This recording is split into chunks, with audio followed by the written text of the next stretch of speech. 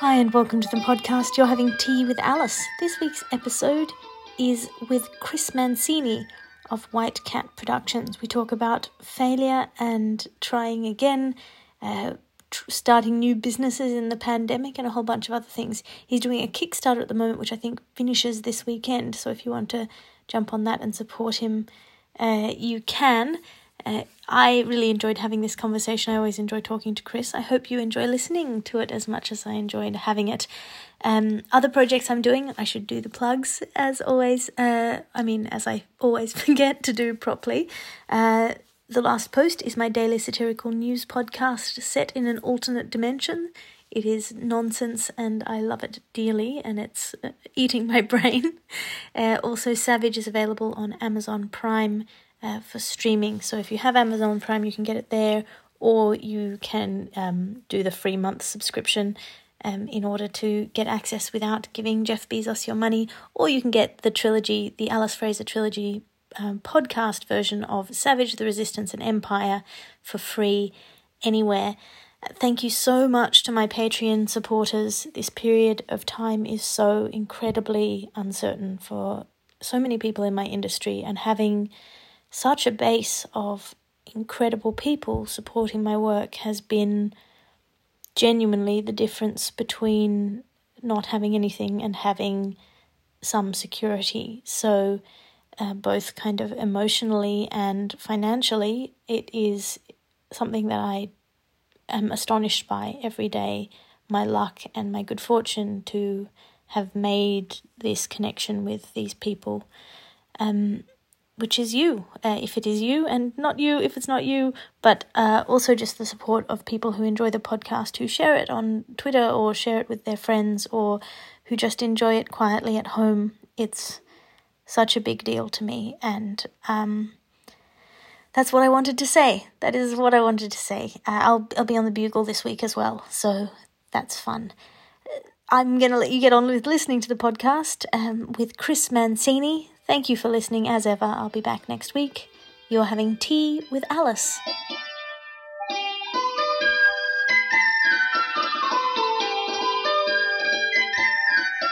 Hello, who are you and what are you drinking?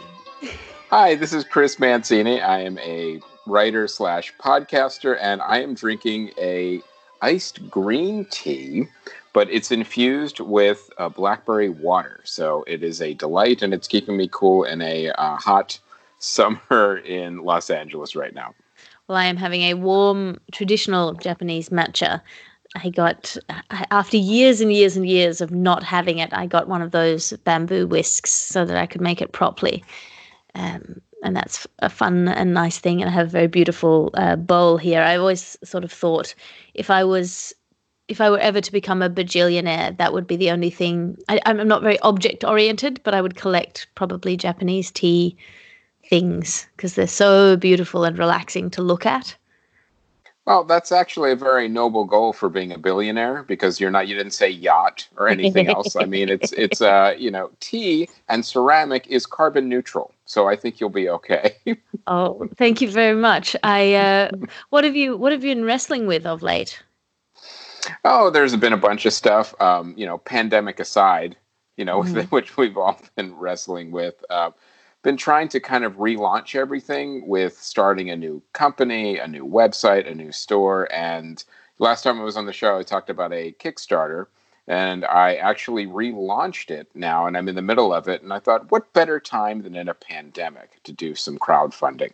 I think that was really, really a good idea. But it's interesting that there's certain things that you just got to kind of jump in and say, look, I need to do this again. I need to try and, try again. It didn't work the first time, retooled, changed it. So it's been a mix of trying to launch a new company, a new website, a new podcast, and a crowdfunding campaign for a comic book, all kind of at the same time. I didn't want it to all line up at the same time, but with the pandemic and people's schedules, it just kind of happened that way. And I was like, well, I can't just not do stuff. I have to trust, the timing has been very challenging, but I've been just trying to move forward with everything.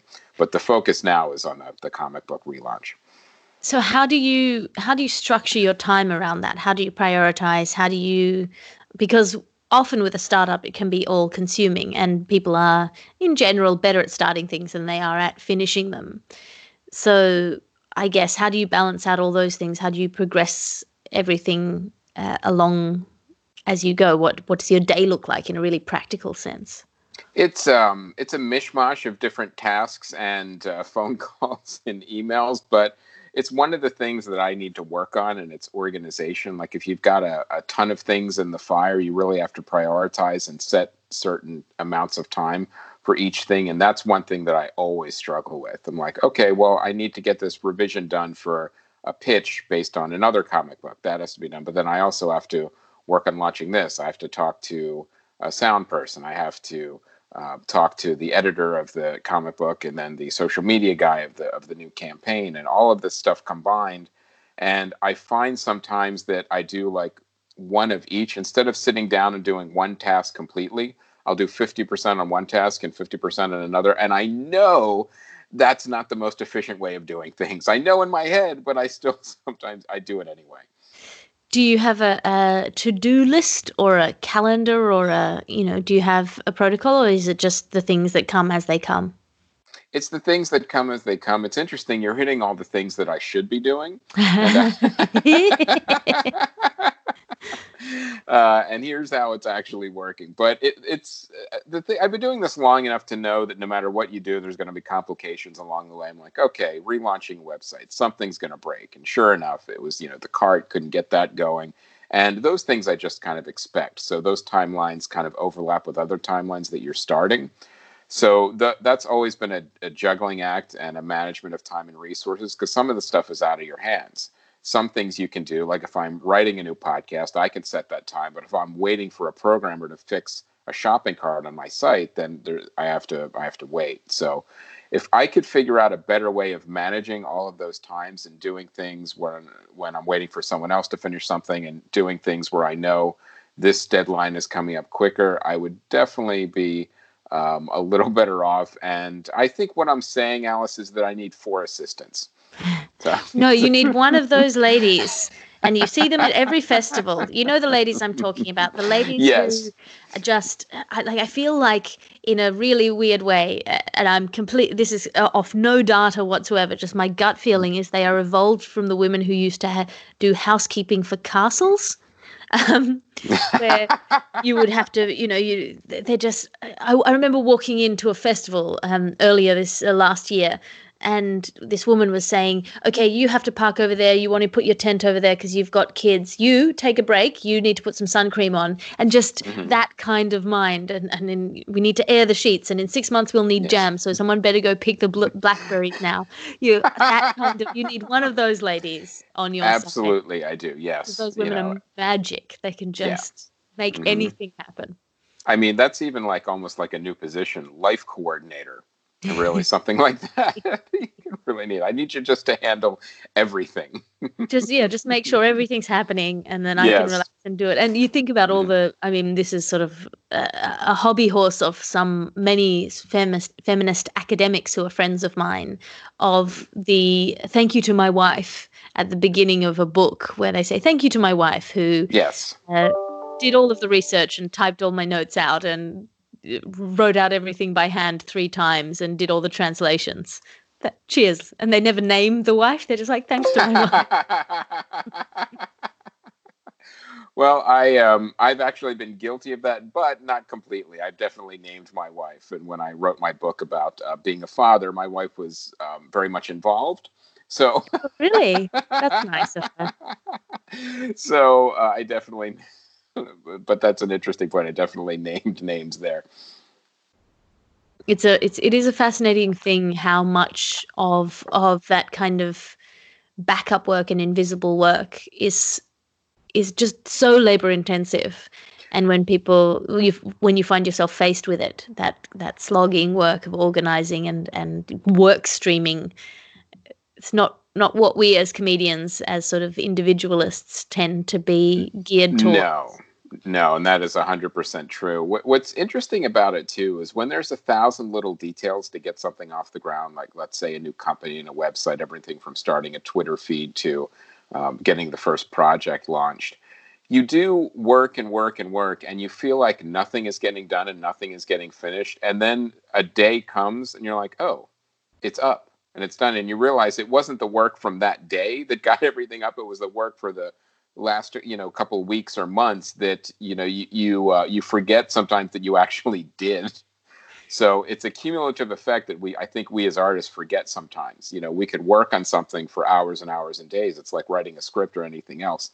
It doesn't feel like you're making progress. Then you hit that kind of tipping point. You're like, oh my God, I'm half done or something like that. But I feel like, wow, look how much I've done. Yeah. Our artist brains sometimes get it's almost invisible to us sometimes. It feels like, I've been working hours and hours on this for weeks, and then all of a sudden, oh yeah, I was working hours and hours and weeks on that. Yeah, and now it's paying off. And then sometimes it doesn't pay off. Sometimes. Which is the thing that's happened with you, which is you're now relaunching this Kickstarter. What does that feel like? It's interesting. It's like I've been pretty successful with Kickstarters. I had pretty much 3 that did very well. One of them was, of course, Earbuds, the first comic book, Long Gone Far Away, and then even the first year of the LA Podcast Festival. So they were all work and, a lot of work and a lot of stress. But I thought, okay, well, after 3, 4 shouldn't be too hard. And it was one of those things where it just wasn't getting where it needed to go. And also I picked some really bad time. I picked right at the holidays, because we were ending Comedy Film Nerds. So I wanted to kind of have that coincide with the Kickstarter. So I started it too late, and it was ending right around the holidays. So no one has any money to pledge for the holidays, and everyone even says that have done Kickstarters never do it during the holidays. So I tried to buck the trend, and the trend bucked me instead. So what we did is, now that Comedy Film Nerds was over, I didn't have that platform anymore. We concentrated more on the comedy and the comic book fans, and I'm still obviously doing podcasts still. Hello. But what we did was we broke the book up into smaller parts so people could pledge less, and we could get to the goal quicker. So that's kind of what we were doing. We retooled the entire campaign, but also with COVID-19, there was things that we never even thought of. Like, we had to eliminate any reward that had like a show or like a lunch or anything, or a tour of like the animation company Starburns that does like Rick and Morty and Animals. And we had, one of the rewards was a tour there, because they're also publishing the book. We eliminated all of that. So it became like a no contact project to also make people feel safer too. So including the people involved, like with the artists and with me writing, and the artists and the letters, everyone works on their own in their homes anyway, but we wanted to keep the pledgers safe too. So we actually took all of those out, which was a double-edged sword, because those were the highest level tiers. That's the way you get the money the quickest. Yeah, because we had everything from like $1,500 for like a tour or something like that. Like, someone got that for the last Kickstarter. It was $1,500 to be on the last CFN show, the last live one. But we don't have any of those tiers anymore. So we need to get more of the smaller pledges to kind of make up for that. But we're doing pretty well. I mean, it goes till May 31st, and we've got about 2,500 to go as of this recording. So I think we're pretty close. I'm going to go out on a limb. By the time this airs, we're almost there, or we've hit goal. It's interesting, that stuff, what rewards you can offer when people want to support you, because this is something I'm facing with my Patreon right now. I need to rejigger the tiers that I have, or the things that I'm offering to people, because the longer that I've done Patreon, the more that I've realized how it's not actually transactional for the most part. That I think one of the things that's happened with the virus is a lot of people have come to me, a lot of colleagues, comedy colleagues, saying, "Oh, you do Patreon? Can you tell me how to do it and what it is?" And so that's required me to. Maybe that second question should be first. Yes, to reflect on it. Yes. They know it's a thing. They know it's a thing that can help support you when you're not doing live work. But for me, it's been a period of reflecting on what actually it is that this, because it's a very specific relationship that you have with your supporters in that way, and particularly people who've signed up to support you in a regular way. They're invested in your career in a way that your normal quote unquote fans aren't. That they are, and it's not transactional. They're not getting a product from it for the most part. No, in fact, the rewards that have a product are less popular. For sure, especially because it's a product that, like, sometimes if it's a T-shirt, you just kind of get it once. Yeah. And then that's it. So it seems to be, it's more about supporting you as an artist and what do they get in return that's extra that other people aren't getting. I mean, that seems to be kind of like the code for Patreon. But as we've seen, everything can change.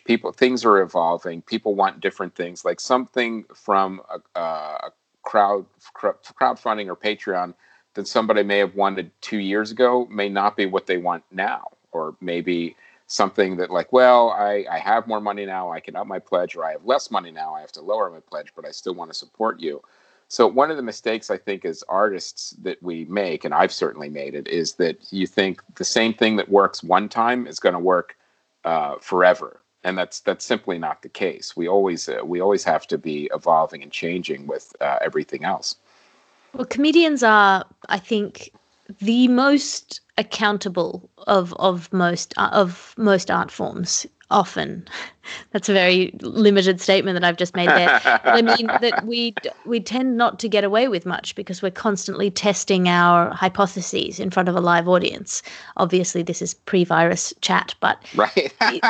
I feel like you could very easily sell a stable of comedians to an advertising firm as people who understand the minds of the public more than any other art form, because you're talking to people every day. I think that's completely true. Absolutely. And it's one of the only art forms that you're literally getting instant feedback, and where it's like you tell a joke, you know immediately if it worked or not. And it's even like film, TV, even painting. There's that delay and that distance from the audience, because you could be working on a movie for a year or two and no one's going to see it until it's literally over. Whereas you go and do stand-up, you're performing a joke and you know immediately how it lands. I think that's another really good point about just what as stand-ups, that what we do and how it's important. And it's also one of those things that I know people are doing some digital stand-up right now with digital clubs and performing. And the thing about stand-up is that it really is that live interaction between the audience and the performer.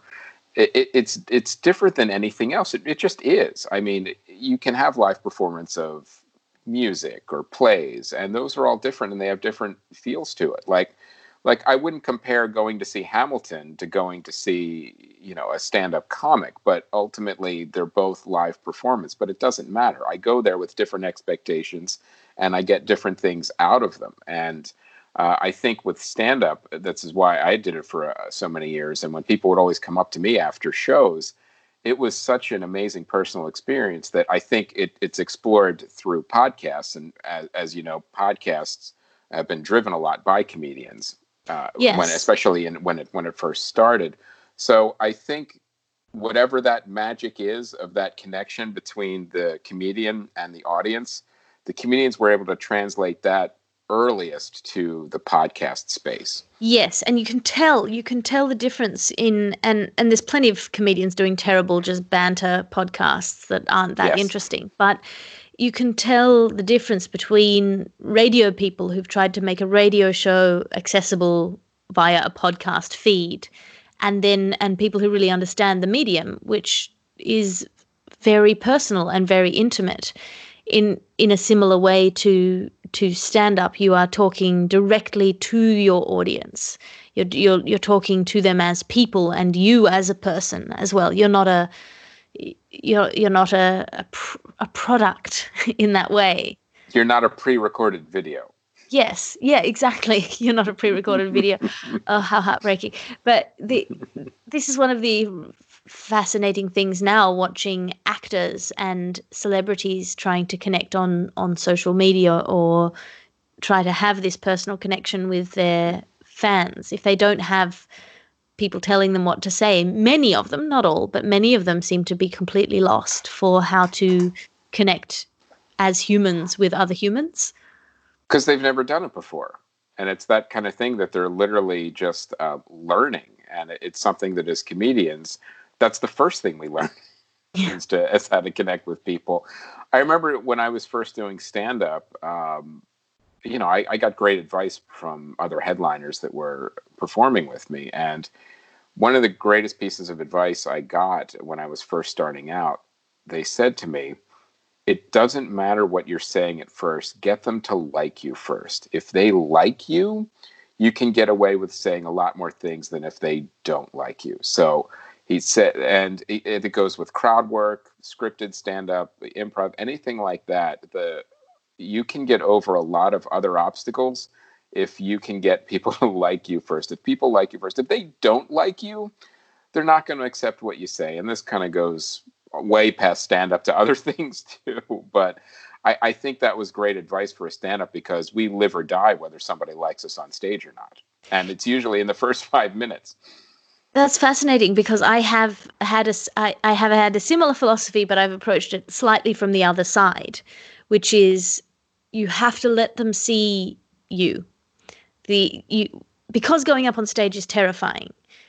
Your temptation is to put up a front, or to either come across as too polished, or to have this kind of fear in you, or sometimes with an audience you don't like them when you're about to go on stage. And so for me, the practice or the process of getting better on stage, particularly in difficult rooms, is to be very, very decided before I go on stage. And as I go on stage, I am going to enjoy this. I'm going to let them see me enjoy this.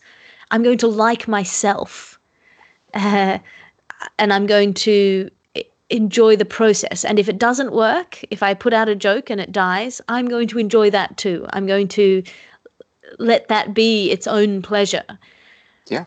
And for me, that has been the surest route to getting better on stage is that. Yeah, because what you're doing is you're making sure you're being genuine at first, and being genuine is the first step to having people like you, for sure. It's the most important thing. If you can fake it, you've got it made. I'll tell you, that is very true. If you can fake being likable and fool everyone, geez, man, what a career you would have in any field. Brutal. Yeah, my skill is that people can't see through me. So, wow, can you teach that? No. What else have you been wrestling with? With everything else, it's for sure. I had my father passed away recently, and that's definitely affected me. And one of the things I count myself fortunate about is that he passed away right before the pandemic kind of locked everything down. So we were able to have a funeral and bury him and get that closure, because, a lot of people now, unfortunately, they're not necessarily able to do that. I mean, everything's just been turned on its ear. I mean, there's no schedule for a pandemic where people are still dying from other causes, and it's sad. I mean, it was sad to lose my father, but little blessings. I was grateful that we were able to at least say goodbye to him. Yeah, but that's still tough. Yeah, it's an incredibly hard thing to lose a parent, and it's the thing. If we're lucky, we get to live to see our parents die. Yes, but it's still a really hard thing, and your relationship with your parents or your parent figures shapes the way that you see everyone in the world. It is fundamentally sort of definitive way in which you engage with the world that is structured by your relationships with your parents and how they were to you when you were even the smallest baby, before you start having any memories at all, just whether you're safe or not and whether you can trust people or not. Those things get wired in by virtue of your parental relationships. They become, and they feel like, when they die, they feel like this fundamental structural part of you is gone. Yeah, and it's it's a cliche, but it's true. You always want a little more time. Like my father was old and not well. I mean, he made it to 82, so it was a life well lived. But you always think, well, it would have been nice to have another year or two, or if we could have gone on one more trip, or if he was still. You always look at it that way, no matter what age someone passes away. I think, if it's a parent. Has it not? You feel free not to answer this if it's something that makes you feel uncomfortable or upset or anything. But has it changed the way that you relate to your children in nature or quality? Not the actual event of his passing. No, I don't think it has. I mean, it's more along the lines of, the qualities that I saw in my father and how he interacted with my kids, and just that kindness and generosity and honesty. You want to pass that along as a father, for sure. So I think that was more of a gradual influence rather than anything that happened at the end. That's interesting. Yeah, for me, I don't have children, but that's one of the sad things I remember when Mum was dying of standing at the foot of her bed in the hospital and just thinking, I should get pregnant. I should. No emotion is wrong when no thought is wrong when you're going through something like that. So so that she could see that there was going to be a baby. There was something about that felt very, like, it was very primal, very kind of. I don't know what that urge was, and of course I didn't do it. But in that moment, it was just I should definitely get pregnant. It's our ways as mortal beings of trying to be immortal.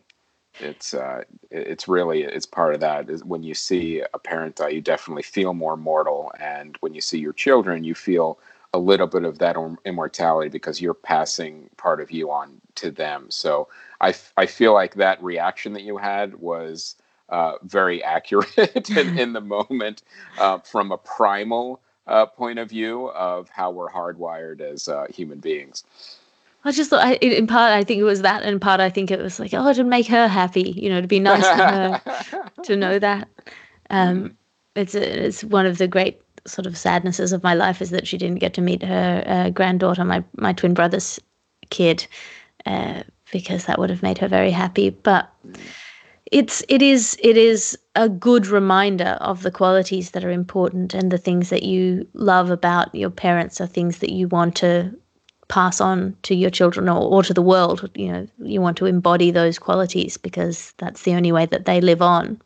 And I think sometimes you get the question too, like, well, how could you bring children into a world like this? And, I give the same answer that a lot of people give because I think it's accurate. It's like, well, if I teach them well and give them the right values, they may be able to make it better. So I think it's not something where, like, because the world is horrible, you never have children. That would be a weird conclusion to come to. Yeah. If only good people don't have children. Yes. Then the world gets worse and worse. Yeah, much quicker. Yeah, much quicker. Yeah, I was having a discussion about this with a friend of mine who is a vegan, and she was saying, what am I doing? And it's the worst thing you can do for the environment. And I said, when they turn 18, make them hand out 1,000 condoms, render your child carbon neutral thus. There's a karma scorecard that everyone has that you can start checking boxes. Get them into sex ed. Right. Pressure them into becoming a sex ed person or a serial killer. One of the two. Yeah. Yeah. Give it enough charity, you get to kill someone.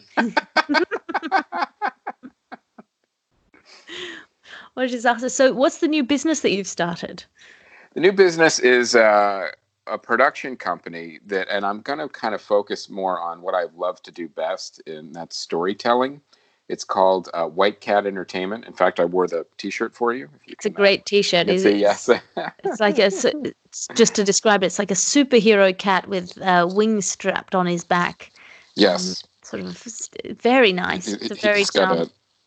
He's got a jetpack on, and I wanted to kind of create a company that focused on dreams and storytelling and just telling genre stories, kind of science fiction, fantasy, but with like an emotional core. And I thought named it after my cat. Actually, I had a white cat named Avatar.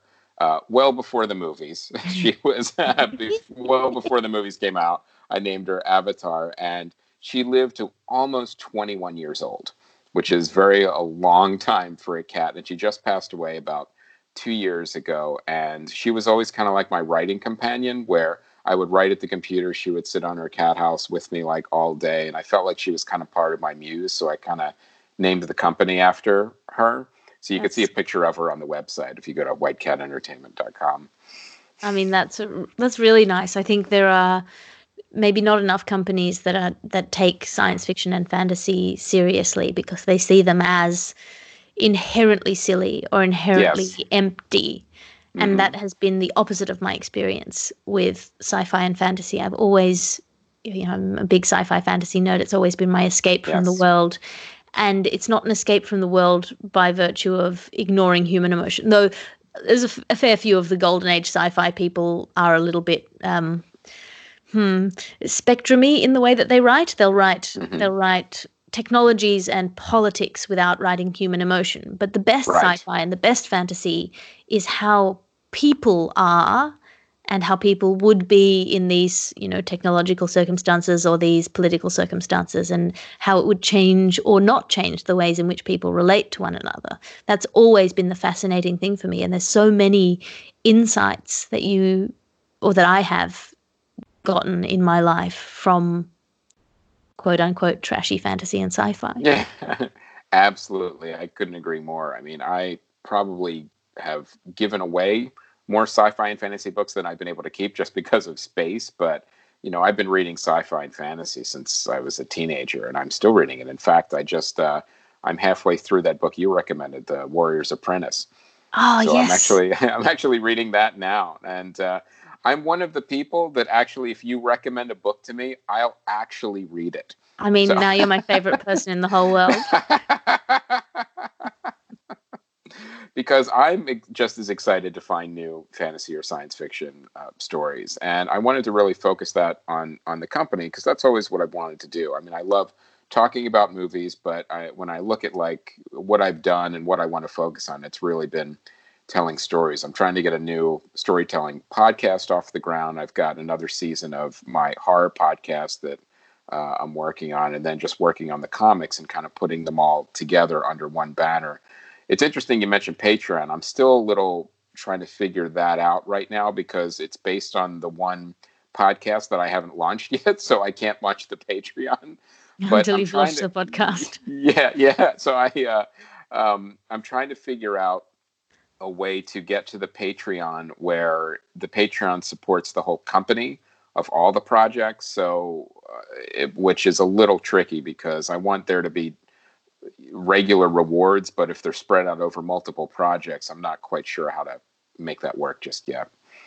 Yeah, it's that's an interesting idea, having a Patreon to support a company, because you'd have to think about the ways in which people would feel. If you think about medieval patronage, you had a wealthy lord, and then they would see an artist that they liked and go, oh, this artist should keep making stuff. I'm going to give the artist bed and board, and then the artist will come and have dinner with me, and we'll have an interesting conversation. And then when the artist puts out an exhibition, I can go to the exhibition and look at the pictures and feel really satisfied that I've made this possible, that I've midwifed these ideas into the world, that I've been a pivotal part of that process.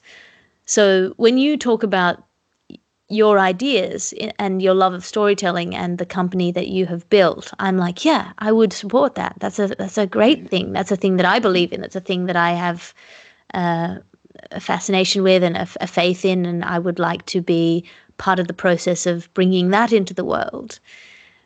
But when you say, first, thank you. When you say to someone, "Oh, will you support my company?" My immediate reaction is, "Well, what, doesn't it work as a company? Yes. Get backers, get investors, have it be transactional." So it's some way of bridging that gap between the idea of what a company is and this idea of your project of bringing more of these stories, more of these insights, more of these different worlds into this world. Yes.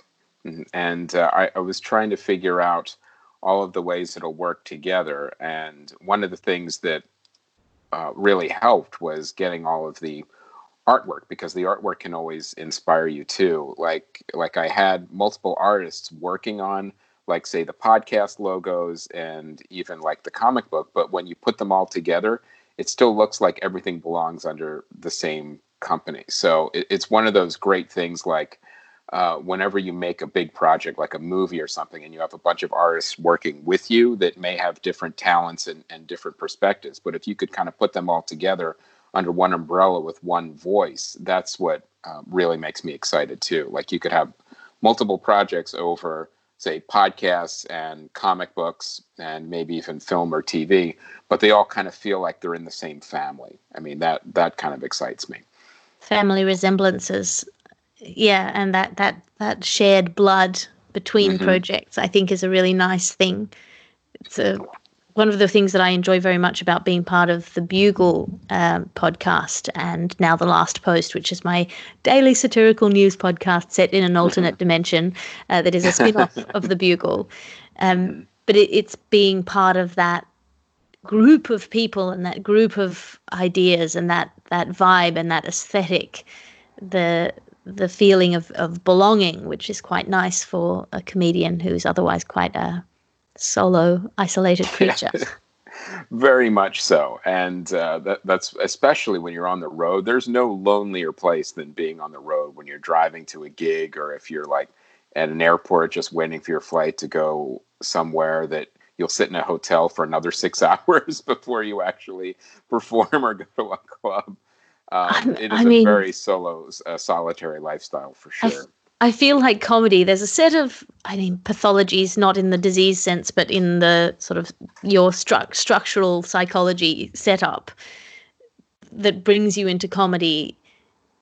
Is if you have this, you have a certain set of qualities that tend to bring people to comedy, and they are made so much worse by the lifestyle of comedy.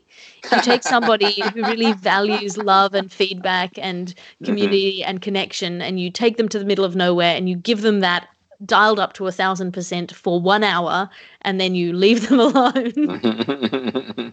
Now you have nothing else to do but think about that hour for the next 23 of them. Just a way to take a set of fragilities and put a hammer and chisel right on the cracks and just slam it down. So where can people support your work? They could go to whitecatentertainment.com. The Patreon is up, but it's inactive. I think I had one patron that jumped the gun, but I'm not telling people to support it just yet until I can get the next podcast up and running. But if you go to whitecatentertainment.com, you could click through to the Kickstarter. That'll go to May 31st, and we're getting close, but we do need help to get it to the finish line. That's Rise of the Kung Fu Dragon Master, as we talked about before. It's a really fun action comedy about a small-time crook who accidentally gets mixed up with an ancient battle between good and evil fought since the days of ancient China. But I gave it like a really cool, like kind of 80s vibe to it, where it feels like an 80s buddy comedy almost. I love that. And it also explores like a little bit of toxic masculinity and what's it like if you're angry and violent all the time. Can you find peace in your life? And how would you actually go about doing that when you literally start out at a fight club? So I really want to see this. I really want to see this come into the world. So if you have a moment, and if you have the time and extra cash in your pocket, I know this is a particularly difficult time for a lot of people, but yes. If you want to see the Kung Fu Dragon Master come to fruition, go and drop a small donation to that, or a big donation. I don't know. You could be a billionaire. Thank you so much. We could have a medieval patron out there. We don't know. So. Yeah, if there are any Medicis listening, yes, step up. Thank you so much for coming on the podcast. Thanks for having tea with me. Thanks, Alice.